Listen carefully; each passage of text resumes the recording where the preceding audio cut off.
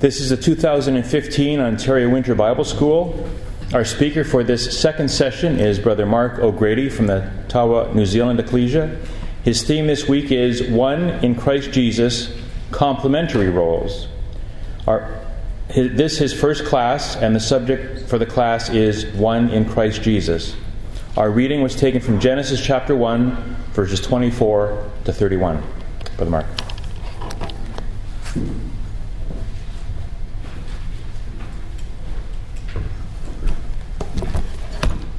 Good afternoon, brothers and sisters. In Scripture, our community is described as being a woman. Why is that? What's the biblical role of women? At the heart of our Christadelphian community are our families, and at the heart of our families lies the essential role, the vital role of our sisters as mothers and wives. They also enrich and make possible the functioning of ecclesial life. And the warmth and the richness of their influence is very important to stop ecclesial life and family life from being what would otherwise be a veritable desert. Our objective this week is to try and understand why it is that our community is described in Scripture as being female or a woman. Now, of course, we know that men and women are different. Physically, they're different. The way their brains work are different. Physiologically, their brains are different, and mentally, they work differently. And we actually find that even in society today, their roles tend to be different. However, of course, as we all know, the role of women in society today has faced enormous challenges, particularly over the last 100 years. And then as society starts to change its views, so the pressure comes on us to change our views to conform to what society around us says. And now, a bewildering array of opinions on this topic assails us. And it can leave us wondering, well, what is the role of sisters? Is it satisfying? Is it demeaning? Is it elevating? Is it inappropriate? Some people, even within the Brotherhood, claim that the approach that we take in our community to the subject is just based on the bias of Victorian England, the days when the truth was rediscovered by Brother Thomas and by Brother Roberts. Others claim that Scripture is not to be taken too literally with its forthright comments, that it just reflects the bias of its day and the culture of the day when the various authors wrote, and that we have to reinterpret Scripture for the world in which we all find ourselves living today. So what is Bible teaching? And what are the principles that are involved? And how do our sisters, and for that matter our brothers also, how do we apply those principles living in a modern world? Are we convinced about what the Scriptures say, or are we a touch embarrassed about it? Now, we want our sisters to be happy in the roles that they have, to understand them from God's perspective, to see them as being an honour, a role in which they can feel richly satisfied and fulfilled. Actually, to be confident, with a godly confidence, to be confident in asserting what they wish to do with their lives, and with a good understanding as to why. And we want our young sisters to be happy and confident to make the right choices in life. Now, our objective with these particular studies over the course of this week is to have our opinions, our thoughts, and particularly our behaviour shaped by what scriptural teaching is on this particular topic. Let's have a look at what God's perspective is on this thing, because of course that's going to be our touchstone. And by the way, of course, as a male, that's the only way I, or any brother for that matter, can give any advice to our sisters on this particular topic. As a brother, I can and do observe the roles of sisters in ecclesial life, but of course I am never going to be able to personally experience what it's like. Personal opinion, observation, experience can be useful, but they are limited. The only opinion that bears any weight is the opinion of Scripture.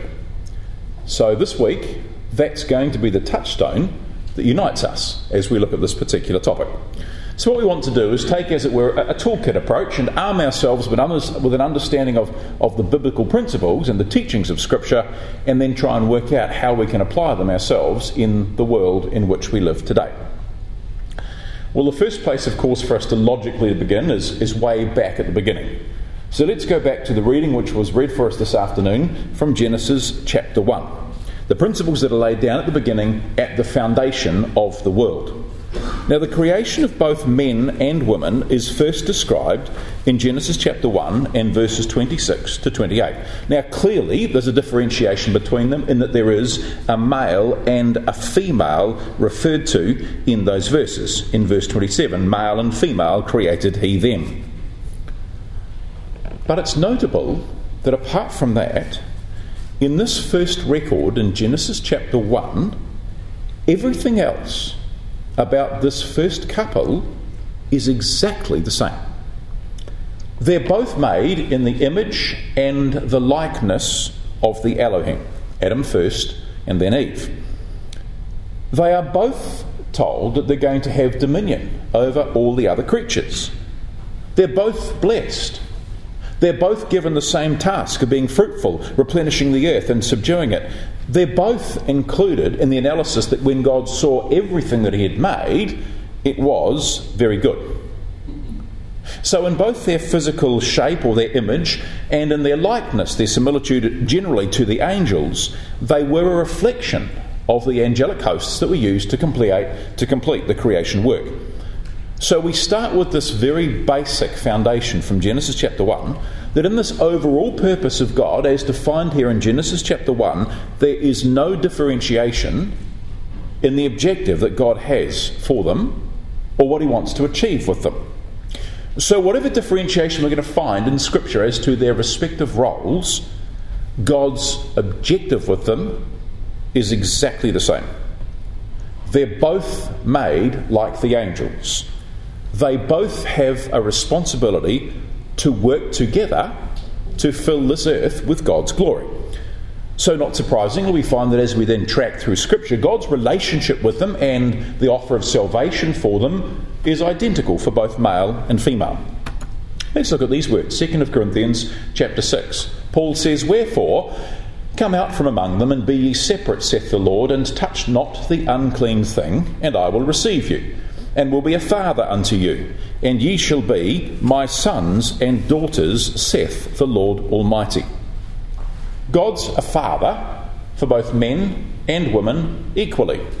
They're both invited to join his family on exactly the same basis: cleanness and separation from the things of the world around us, and then God will receive them. So in this respect, there is no differentiation between them.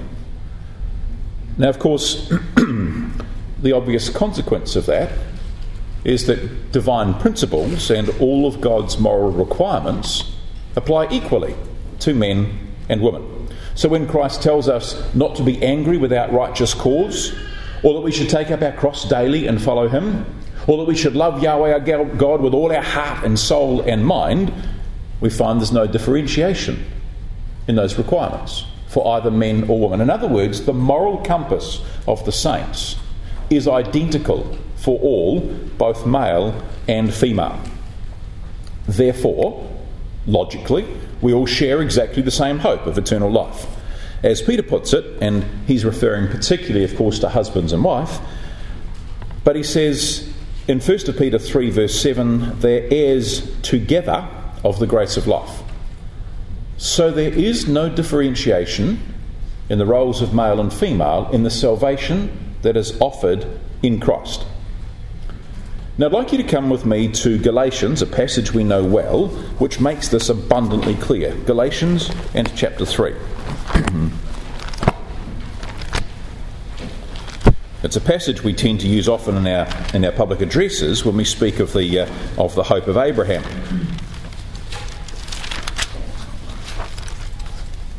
Galatians chapter 3, and commencing at verse 26, where the apostle says, "For ye are all the children of God by faith in Christ Jesus. For as many of you as have been baptized into Christ have put on Christ. There is neither Jew nor Greek. There is neither bond nor free. There is neither male nor female, for ye are all one in Christ Jesus. So God's love for us, the value that he places upon us as his children, the role that he has for us as part of his purpose, his offer of salvation in Christ, our oneness in Christ, God's relationship with us, it's exactly the same for men and women. That's the foundation point that we see back in Genesis and chapter 1. Now, why is that important? Well, it's important for this reason, brothers and sisters. No matter what differentiation God has established in Scripture between our respective roles, it does not relate to God's estimation of us as individuals or to our value in his sight. And these principles are very clear. One in Christ Jesus. Now, there's something which it's quite important for us to note here in this passage in Galatians chapter 3. You note that Paul does not say that we are all equal in Christ Jesus. Now, sometimes we come across, and I have come across, this passage being misquoted to say, there's Paul saying that we are all equal in Christ Jesus. The concept of equality is a public catch cry today, isn't it?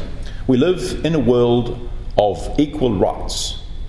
And the phrase equal or equality just resonates in a society that's been brought up in a diet of liberty, equality and fraternity. Equality in its human rights sense is not actually a divine goal. We are one with Christ. We are not equal with Christ. In the parable, some servants will rule over 5 cities, some over 2 cities. That is not equality as far as this world is concerned.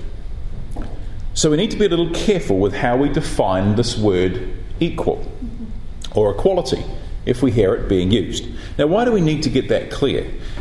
Well, for this reason, that as we go on to examine different roles that God's given us, and particularly in relation to the roles of leadership, we have a particular impediment to try and overcome. The flesh, and this world in particular, places great esteem on being leaders, and it emphasises the concept of status, particularly based on leadership roles. And therefore, the flesh believes that anyone who's not the leader is thereby demeaned. And it's amazing how this philosophy in the world today can just subtly colour the way in which we think. First of all, there's a risk for anybody in any leadership position in ecclesial life. There's a risk of human pride. Ironically, another manifestation of the same thing is manifested in exactly the reverse. If we don't like or try and pull down or despise leaders, or maybe even rejoice if we see someone fall in a bit of a spirit of mean-mindedness. So the concept of leadership is actually rather challenging for us as human beings. But that's not the divine way. Christ was and is a leader, and yet he washed the disciples' feet. And he teaches us to be servants.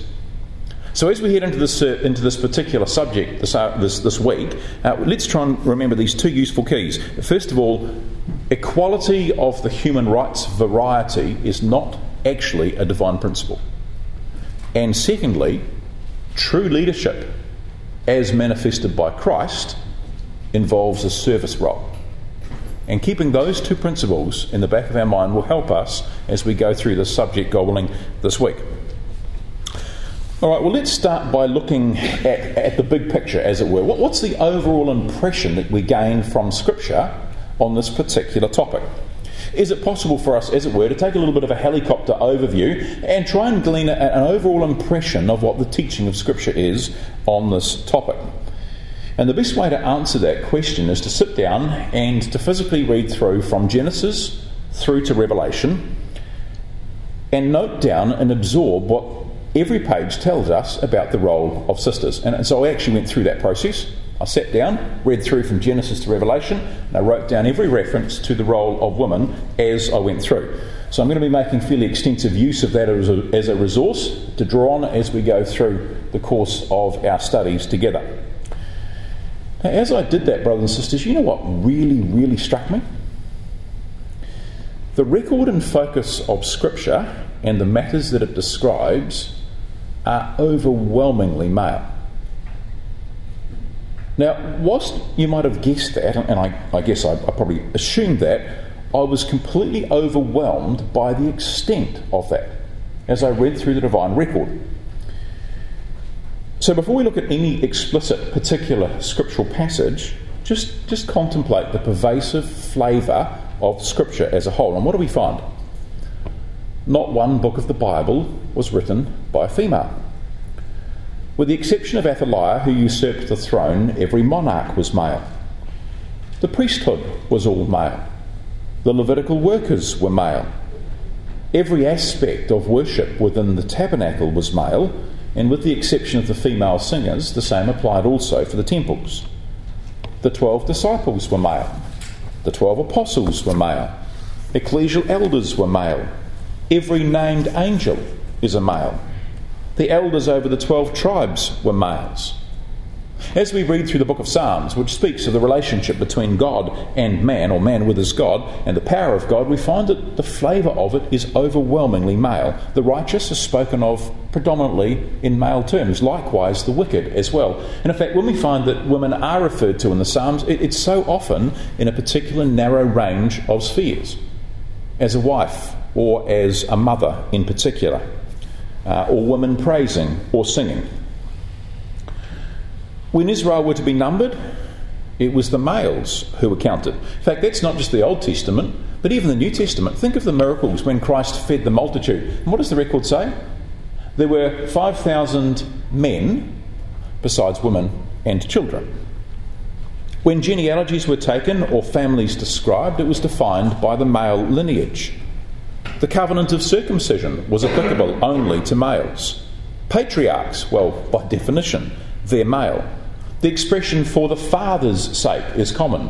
We don't read "for the mother's sake." Women are described as being given and taken in marriage. Males are not. You know, even that terminology, it seems to imply possession, doesn't it? Something which can be given or taken. And once a woman has been taken in marriage, they become part of the household belonging to or occupied by that man. Under the law, a man could disannul a vow made by his wife. You know, it's impossible to read through Scripture and come up with any other conclusion. It's just overpowering in the extent of it. And that represents over 4,000 years of recorded history of God's interaction with the human race, and much of it is a reflection of God's explicit commands and instructions as well. You just can't gainsay it. Then over the top of that, we start to lay some rather explicit statements of Scripture. And you know, this is where it starts to get a bit gritty. Unto the woman he said, "Thy desire shall be to thy husband, and he shall rule over thee." Genesis 3:16. Numbers 30 verse 13, "Every vow, every binding oath to afflict the soul, her husband may establish it, or her husband may make it void."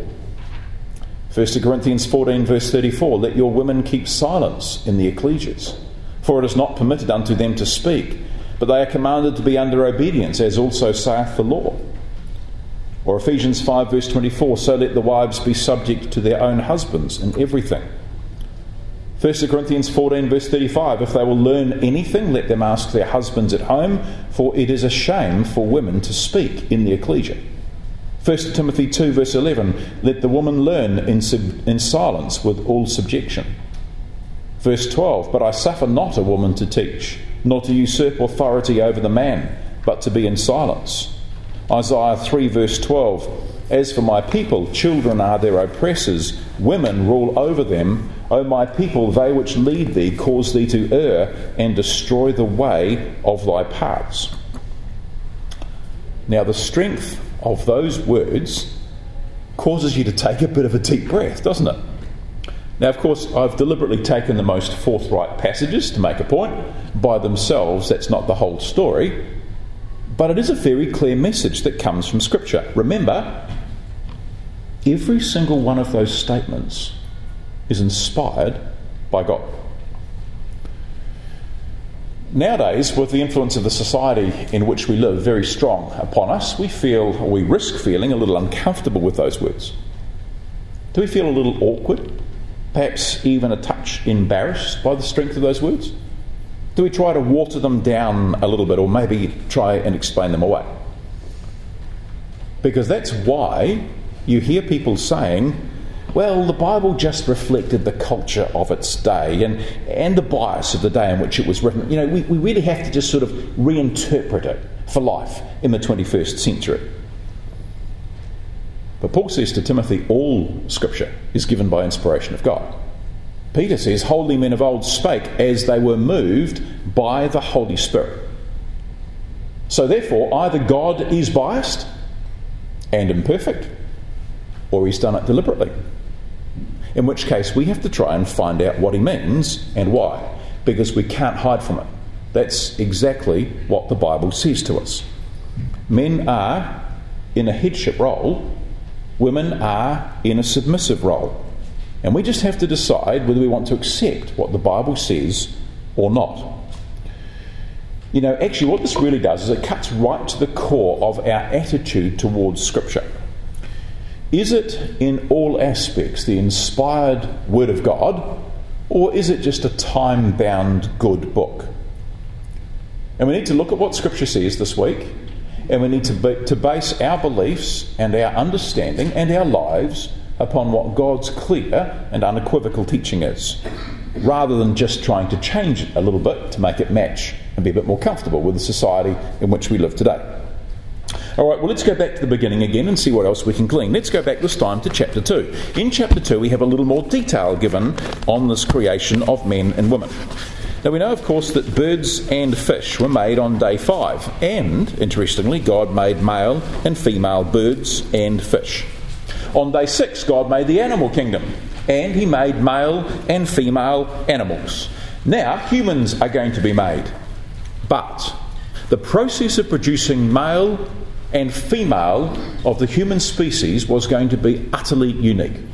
It was going to be a totally different process from what had been applied to the animal, fish and bird kingdoms.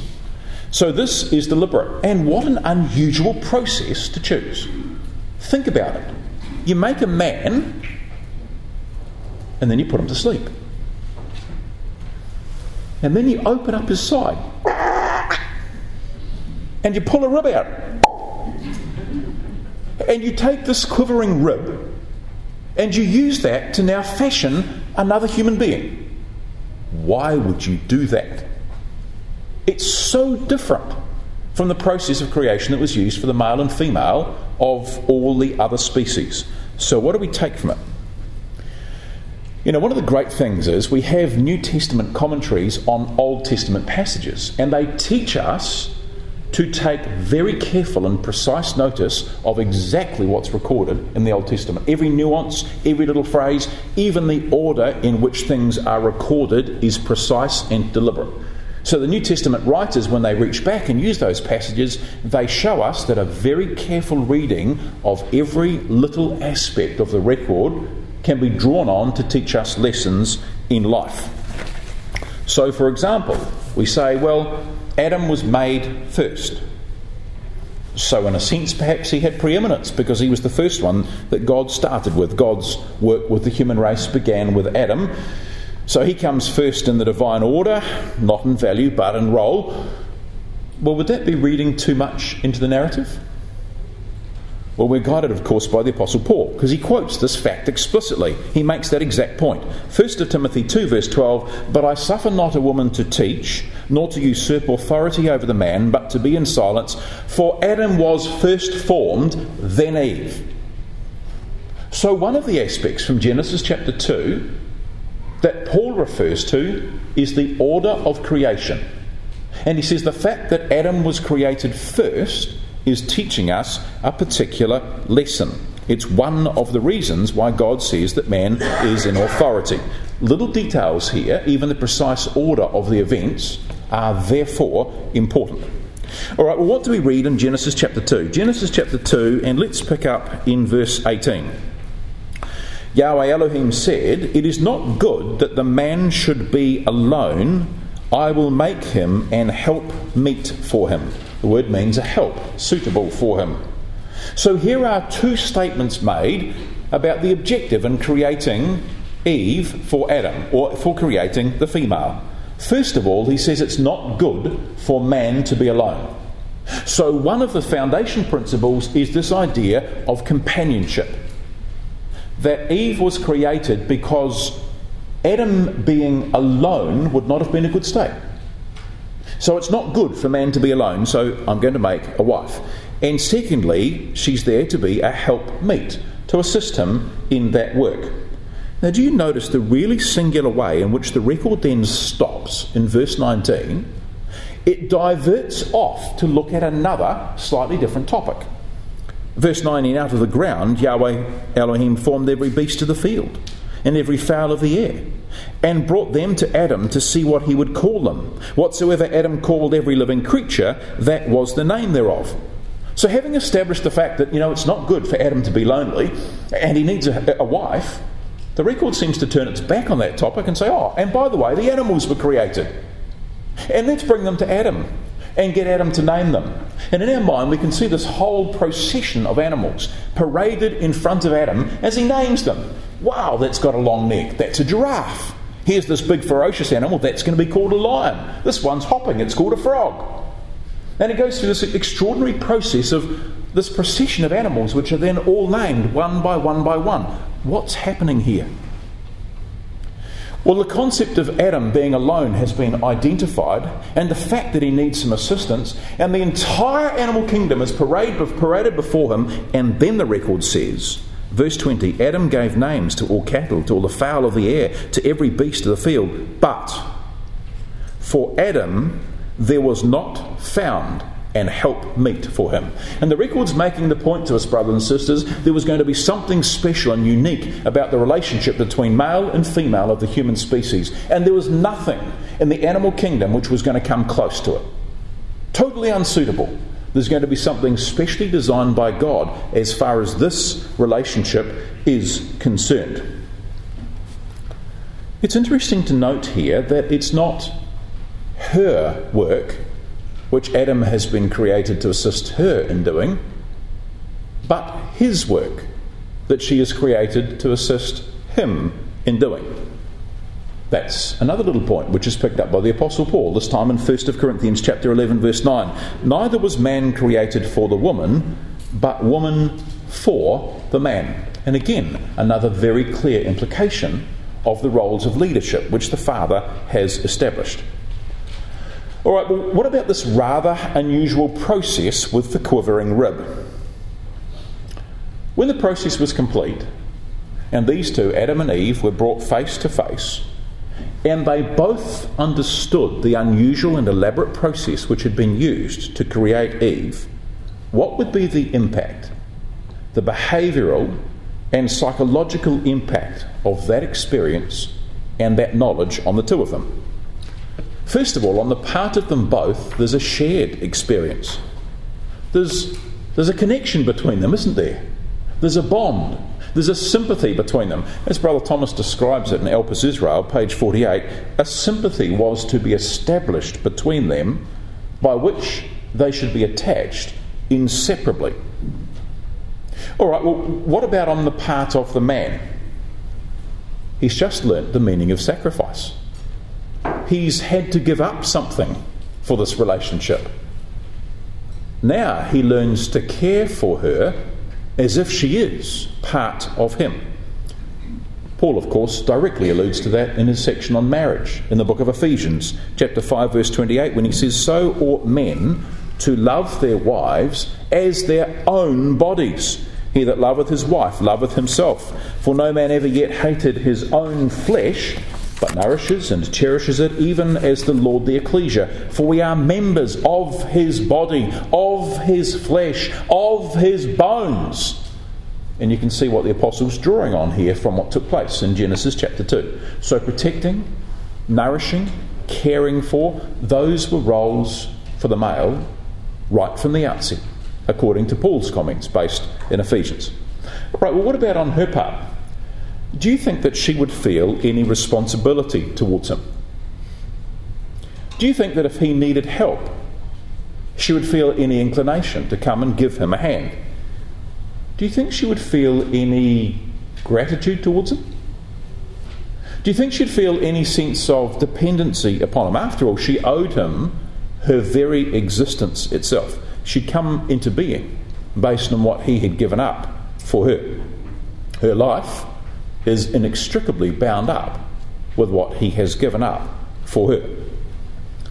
In fact, that's another reason that the Apostle Paul picks up as to why man has a headship role. 1 Corinthians 11 verse 8, for the man is not of the woman, but the woman is of the man. So here's a person who's been brought into existence to be an assistance to him, to provide support, companionship, to assist him in the work that God has given him to do, who has a dependence upon him, who has an empathy with him, and who's created to be led by him, as far as the apostles are able to tell us. So what does that tell us about their respective roles in ecclesial and family life?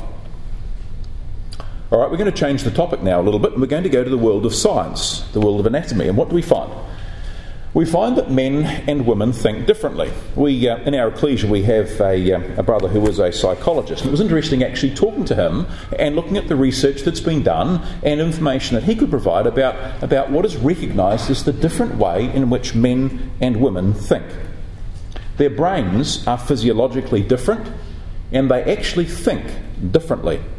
It's fascinating, isn't it, that after decades of the unisex movement, with its ideological insistence that the only difference in roles is because of environment, upbringing, gender stereotyping, or any sort of phrase that they like to use, there is nowadays a growing awareness of the difference in the way in which men and women think, and the fact that their brains actually work differently. Now, I'm going to oversimplify things slightly for the sake of making a point. So there's a warning there that it's a slight generalisation, but this is basically true. First comment they make is that women's brains hold on to emotional memories and engage them more strongly than men. Men tend to compartmentalise more and look more clinically at things. And what that means is, in an emotional situation, men will tend to behave more objectively and more clinically. They're also more competitive, and they will take more risks more decisively. Those are important characteristics in leadership. Conversely, in times of high risk, or where testosterone levels are pumped up a little, men take increasing risks, where women tend to be more concerned about consequences. And in those situations, the ameliorating influence of a woman on the men will lead to much better outcomes jointly. I've been a member of the Institute of Directors and read with some interest some of the material that they've been sending out recently, in recent years, on this particular subject. Back in the financial crisis in New Zealand, 2007, 2008, 2009, the finance sector in New Zealand went through a complete bloodbath. There were billions and billions of dollars of value lost off retirement savings when many, many finance companies went to the wall. And the reflection that came out very strongly from the Institute of Directors afterwards was that if there had been more women on the boards of those companies, they would actually have made more cautious decisions, and they wouldn't have had the same catastrophe through that particular period. And I just think it's interesting that you start to see those types of observations in writing today. There's also a fascinating article in the UK, in the Independent newspaper, back on the 3rd of December 2013. It was a report on a study which was recently concluded by the University of Pennsylvania. In this particular research, they imaged the brain and they literally physically identified the different ways in which men and women think. They used a brain scanning technique called diffusion tensor imaging. And it actually measured the flow of water along the neural pathways and therefore electrical impulses. And they established a level of connectivity between different areas of the brain, and they broke the brain down into about 100 different regions, and they looked at the linkages that took place in the thinking processes. And it's just and I'll put up some of their observations. Just have a look at these observations in the light of what you know based on Genesis chapters 1 and 2. A pioneering study has shown for the first time, great. for the first time that the brains of men and women are wired up differently, which could explain some of the stereotypical differences in male and female behaviour, scientists have said. These maps show us a stark difference and complementarity in the architecture of the human brain that helps to provide a potential neural basis as to why men excel at certain tasks and women at others, said Rajini Verma, Professor of Radiology at the University of Pennsylvania in Philadelphia. What we've identified is, when looked at in groups, there are connections in the brain that are hardwired differently in men and women. In women, most of the connections go between left and right, across the two hemispheres, while in men, most of the connections go between the front and the back of the brain, she said. Because the female connections link the left hemisphere, which is associated with logical thinking, with the right, which is linked with intuition, this could help to explain why women tend to do better than men at intuitive tasks, she added. Intuition is thinking without thinking. It's what people call gut feelings. Women tend to do better than men at these kinds of skills, which are linked with being good mothers, Professor Verma said. There's a diagram of the two. You can see on the left-hand side there the men's brain, male brain with the wiring front to back, and the female brain on the right-hand side.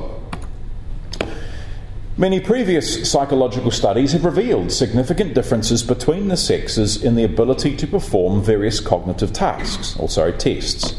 Men tend to outperform women involving spatial tasks and motor skills such as map reading. Don't smile, brethren, as you read that one.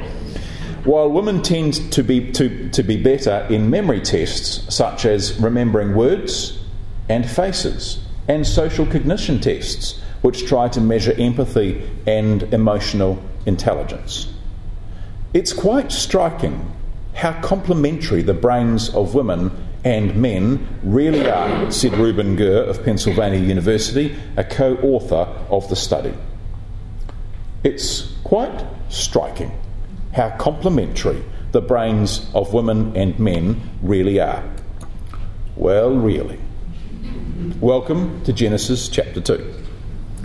In the words of Genesis 2 verse 18, a helper as his counterpart. Isn't it so surprising, brothers and sisters, that the characteristics and the thinking processes of the brains of the two different sexes just happens to perfectly match the roles that God has created them to fulfill? God willing, in our next studies, we're going to have a look at how those God-given characteristics are then harnessed in the examples of men and women in Scripture. Now, with minds and thinking processes that clearly work differently for men and women, that creates not only possibilities but also some risks. There are tendencies here which can be used for good or can also be used for evil. So we look at men. Yes, men are more competitive, they're more impulsive, they're more risk-taking, they're more focused. And at many times this means they possess a decisiveness which is ideal for leadership. At other times, it means that in the heat of the moment, they can make wrong decisions. Now again, Scripture is the best place to see examples of this at work. We won't turn it up, but 1 Samuel 25 is an excellent, well-known example. What happens? Nabal insults David. In the heat of the moment, a surge of anger, gird on your swords, we're off to execute vengeance. And a terrible outcome would have been the result. Thank God for the presence of a wise woman who by her action was able to stop David from executing vengeance in his own self-righteous anger. Husbands, how often have we been in that situation? We've seen something that's happened in the family. Right, I'm off to deal with that. And fortunately, a wise voice has said to us, yeah, but before you do, you might just want to be aware of this and this and this as well. A calming influence that tends to encourage us to look at things a little more patiently. All right, conversely, when it comes to women, they have minds which are more in tune with and more captured by emotional concerns and therefore more empathetic. That is a wonderful attribute. It means that they have an extraordinarily important role in families and in ecclesial life, in nurturing, in caring for people, in enriching the atmosphere in which all of us function. Where would we be, brothers, without the loving and nurturing care of sisters in ecclesial and family life? But what might be some of the downsides of those same attributes? Are they more susceptible to being emotionally swayed, influenced, or even, on occasions, manipulated? Or, to use the word of the Scripture, deceived? Think again, go back to the beginning, think again about the example of Eve. In Genesis 3 verse 13, Eve was deceived by the serpent, and that then becomes the benchmark of deception, generally. And so we find in 2 Corinthians chapter 11 verse 3, Paul says, speaking to the whole ecclesia, "But I fear, lest by any means, as the serpent beguiled Eve through his subtlety, so your mind should be corrupted from the simplicity that is in Christ." In fact, this is actually picked up by the Apostle Paul as another explicit reason as to why women should not take the lead in ecclesial life. So we have in 1 Timothy 2 verse 13, "For I suffer not a woman to teach, nor to usurp authority over the man, but to be in silence. For Adam was first formed, then Eve, and Adam was not deceived, but the woman being deceived was in the transgression." And Paul's drawing on that incident as an explicit reason as why sisters should not take the lead in ecclesial life. Is this suggesting a tendency or a susceptibility here? Well, think of some other examples in Scripture.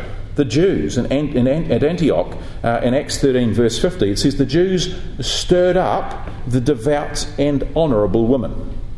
Or, there's another very graphic occasion, and I'm just looking at the time, working out whether we have enough time to have a quick look at it. Let's turn up quickly. 1 of Kings chapter 2.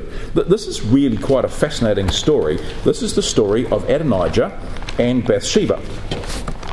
1 of Kings and chapter 2. Now we know this story, how Solomon was made king, and Adonijah decided that he loved Abishag, who was the young woman that had been taken to keep David warm.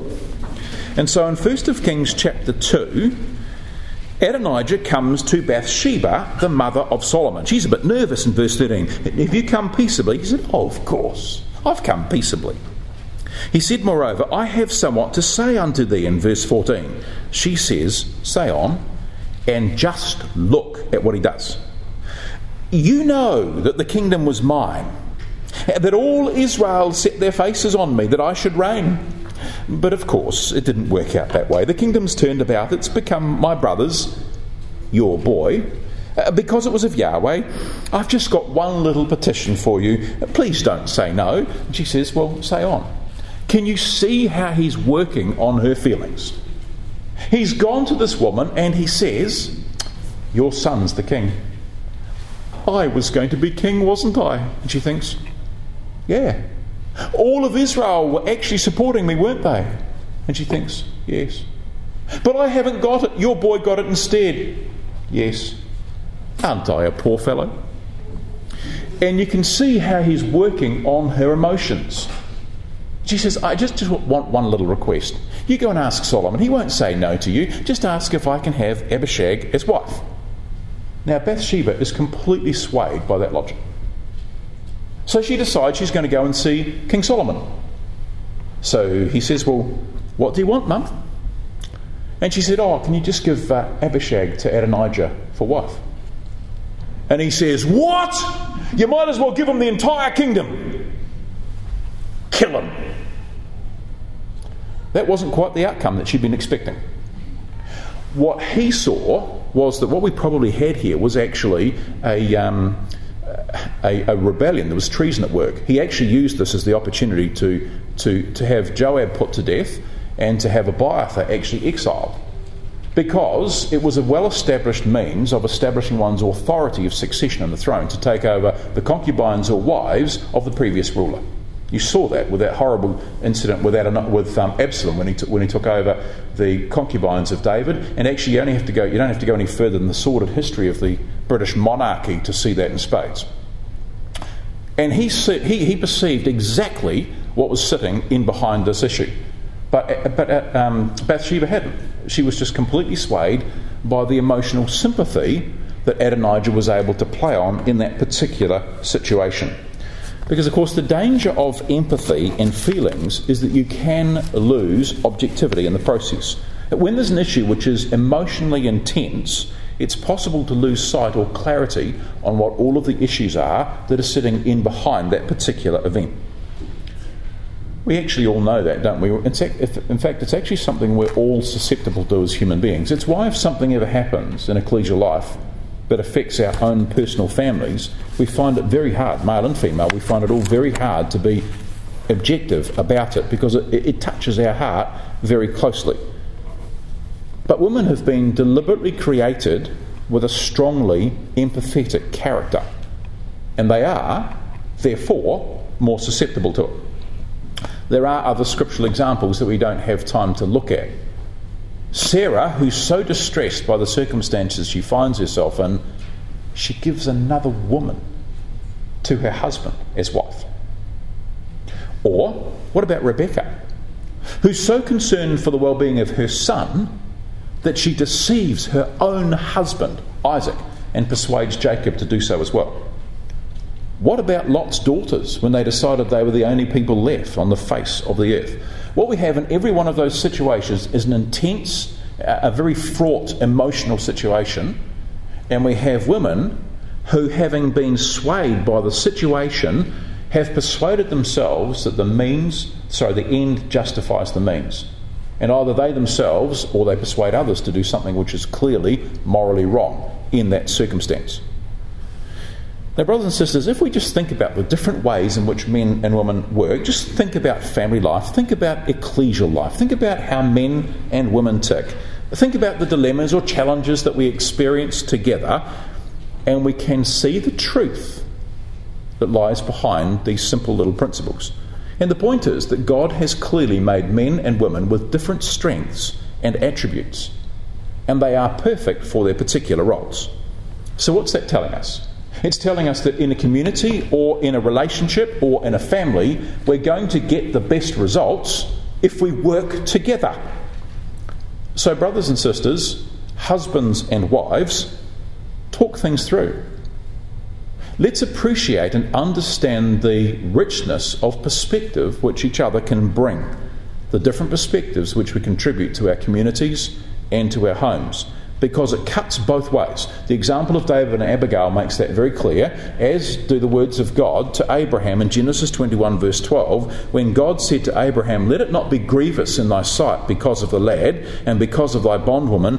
In all that Sarah hath said unto thee, hearken unto her voice. For in Isaac shall thy seed be called." All right, well, where we're left this afternoon then is with one major question, and that is why. Why did God make things that way? Males, females, different attributes and different strengths. Bear in mind, as we said last night, God invented the idea of relationships. He created the concept of male and female. He invented the idea of marriage. He devised reproduction as a concept. He allocated the respective roles. And therefore, the very idea of male and female relationships and roles are God invented and God implemented. So this therefore has nothing to do with culture. It has nothing to do with societal norms. It has nothing to do with gender bias or male domination or whatever drivel that society seems to come up with today. For some reason, it's been done deliberately by God, and we've got to find out why. And here lies the nub of our issue. Because, brothers and sisters, if we manage to answer that particular question, then all questions that arise about these respective roles will be answered. Why did God make the human race with two genders and with two different roles? Now, I want to just note some scriptural phrases, and we're going to come sideways, I guess, and answer this question. But let's note a couple of things. First of all, we've seen from some of those passages that men are to take a role as rulers. Man as a ruler and woman as a counterpart. Also tuck away in the back of your mind a statement by the Apostle Paul in 1 Corinthians 11 verse 7 that man is the image and glory of God, but the woman is the glory of the man. So man is a reflection of God's glory, and the woman was to be a reflection of the glory of the man. Now let's just take those concepts. The idea of rulership and one reflecting the glory of the other. Where did those ideas first come up in Scripture? Anybody got any ideas? Where's the very first reference to rulership? Where's the word first used in Scripture? Genesis? Chapter 1? Day 4. Let's go and have a look at day 4 of creation. Genesis chapter 1. On day 4 we have the creation of the sun and the moon and the stars. Now bear in mind that on day 1 God creates light, and it says in verse 4 that God divided the light from the darkness. Just tuck those words away. Verse 14, day 4, God said, "Let there be lights in the firmament of heaven to divide the day from the night. Let them be for signs, for seasons, for days and years. Let them be for lights in the firmament of the heavens to give light upon the earth." And it was so. God made 2 great lights, the greater light to rule the day, the lesser light to rule the night. He made the stars also. God set them in the firmament of heaven to give light upon the earth, to rule over the day and over the night, and to divide the light from the darkness.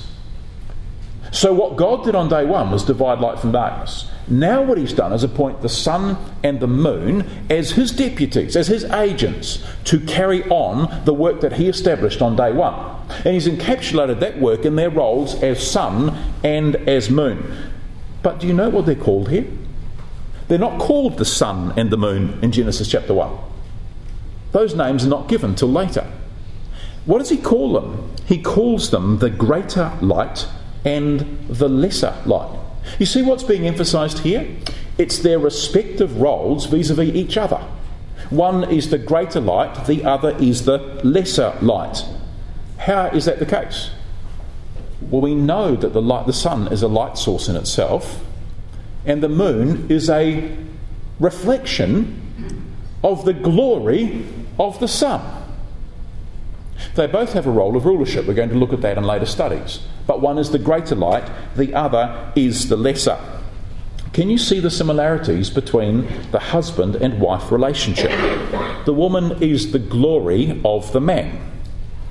So on that basis, it should come as no surprise to us to find that the relationship between sun and moon is used symbolically in Scripture to represent the relationship between husband and wife. Psalm 19, the bridegroom as the sun coming out of his chamber. Or think also of the dream that Joseph had. Remember when he referred to his brothers and to his father, to the sun and the moon and the 11 stars bowing down? Jacob understood it. "Shall I, the sun, and thy mother, the moon, bow down to you?" And so we find in Scripture that the sun and the moon and the relationship between them is used in Scripture of the relationship between male and female. The sun gets used to represent the dominant political power that rules. Often it's a political power that's used in prophecy. The moon often gets used as a representation of the religious system, which is also used in the symbology, or has the symbology of a woman applied to it. So what is this juxtaposition of roles between the greater and the lesser? What is that trying to convey to us? Well, is it a cameo of the relationship between Christ and the bride? And we say, well, yes, but that itself is only a reflection of a much more important thing. What is the greatest male-female representation in Scripture? It's the relationship between God and his people, and that's our key. That's actually what this entire topic is all about. That's the point behind the respective roles of male and female. They are a relationship, or a representation, should I say, of the relationship between God and between his created people. And it's been embedded in the nature and the course of creation itself, because it depicts the relationship between faithful members of the human race and their Creator. We haven't got time to go through all these passages. I'm going to flick through them very quickly. Isaiah 54 verse 5 we looked at last night. "Thy Maker is thy husband, Yahweh of hosts is his name. Isaiah 62 verse 5, as the bridegroom rejoiceth over the bride, so shall thy God rejoice over thee. Hosea 2 verse 9, I will betroth thee unto me in faithfulness, and thou shalt know Yahweh. Ezekiel 16 verse 8, when he was speaking about entering into a covenant of marriage with Israel. Jeremiah 3 verse 4, I'm married unto you. Isaiah 87 verse 5, of Zion it shall be said, this man and that was born in her. Again, you notice the way the symbology of a female is used of Zion and the children of Zion. 2 Corinthians 11 verse 2, when it then gets extended to the work of Christ, espoused as a chaste virgin to Christ. Or Ephesians 5 that we've already referred to, husbands, love your wives, even as Christ also loved the ecclesia. You see the point now, brothers and sisters? This transcends the world's petty squabbling about respective roles. It elevates this theme completely out of this world. It causes the role of the sisters to soar above all the squalid pettiness of what this world says with its record of equal rights. The role of our sisters is to teach the entire human race about what our relationship with the Almighty should be. That is their transcendent calling. The biblically defined role of women is not some put-down imposed by domineering males. It's the beautiful way that God has embroidered across creation a whole series of lessons that teach us how to respond to Him and the relationship that all of us should have with Him as our Creator. The problem, of course, with the human race is that from the days of Eve they have aspired to grasp to equality with the angels, and that's why the world just doesn't get what these roles are all about. You see, this understanding, brothers and sisters, it converts what the world sees as being subservience into a divinely ordained privilege of being able to demonstrate in this life the highlight of what God wants His relationship with the human race to entail. Does that seem unpalatable to this godless world? Well, so does everything that's biblical and reflects the glory of God. So now, God willing, as we go throughout our studies, as we look at the different roles that God has appointed for our sisters, we're going to look at them through a new lens. We're going to see them as God has created them and why. And brothers, in the process, it's going to examine and test how we conduct ourselves in family and ecclesial life. If we approach this topic with that spirit, it will transform our society, both now and in the age to come. So as Yahweh says, truly I live, all of the earth will be filled with the glory of Yahweh.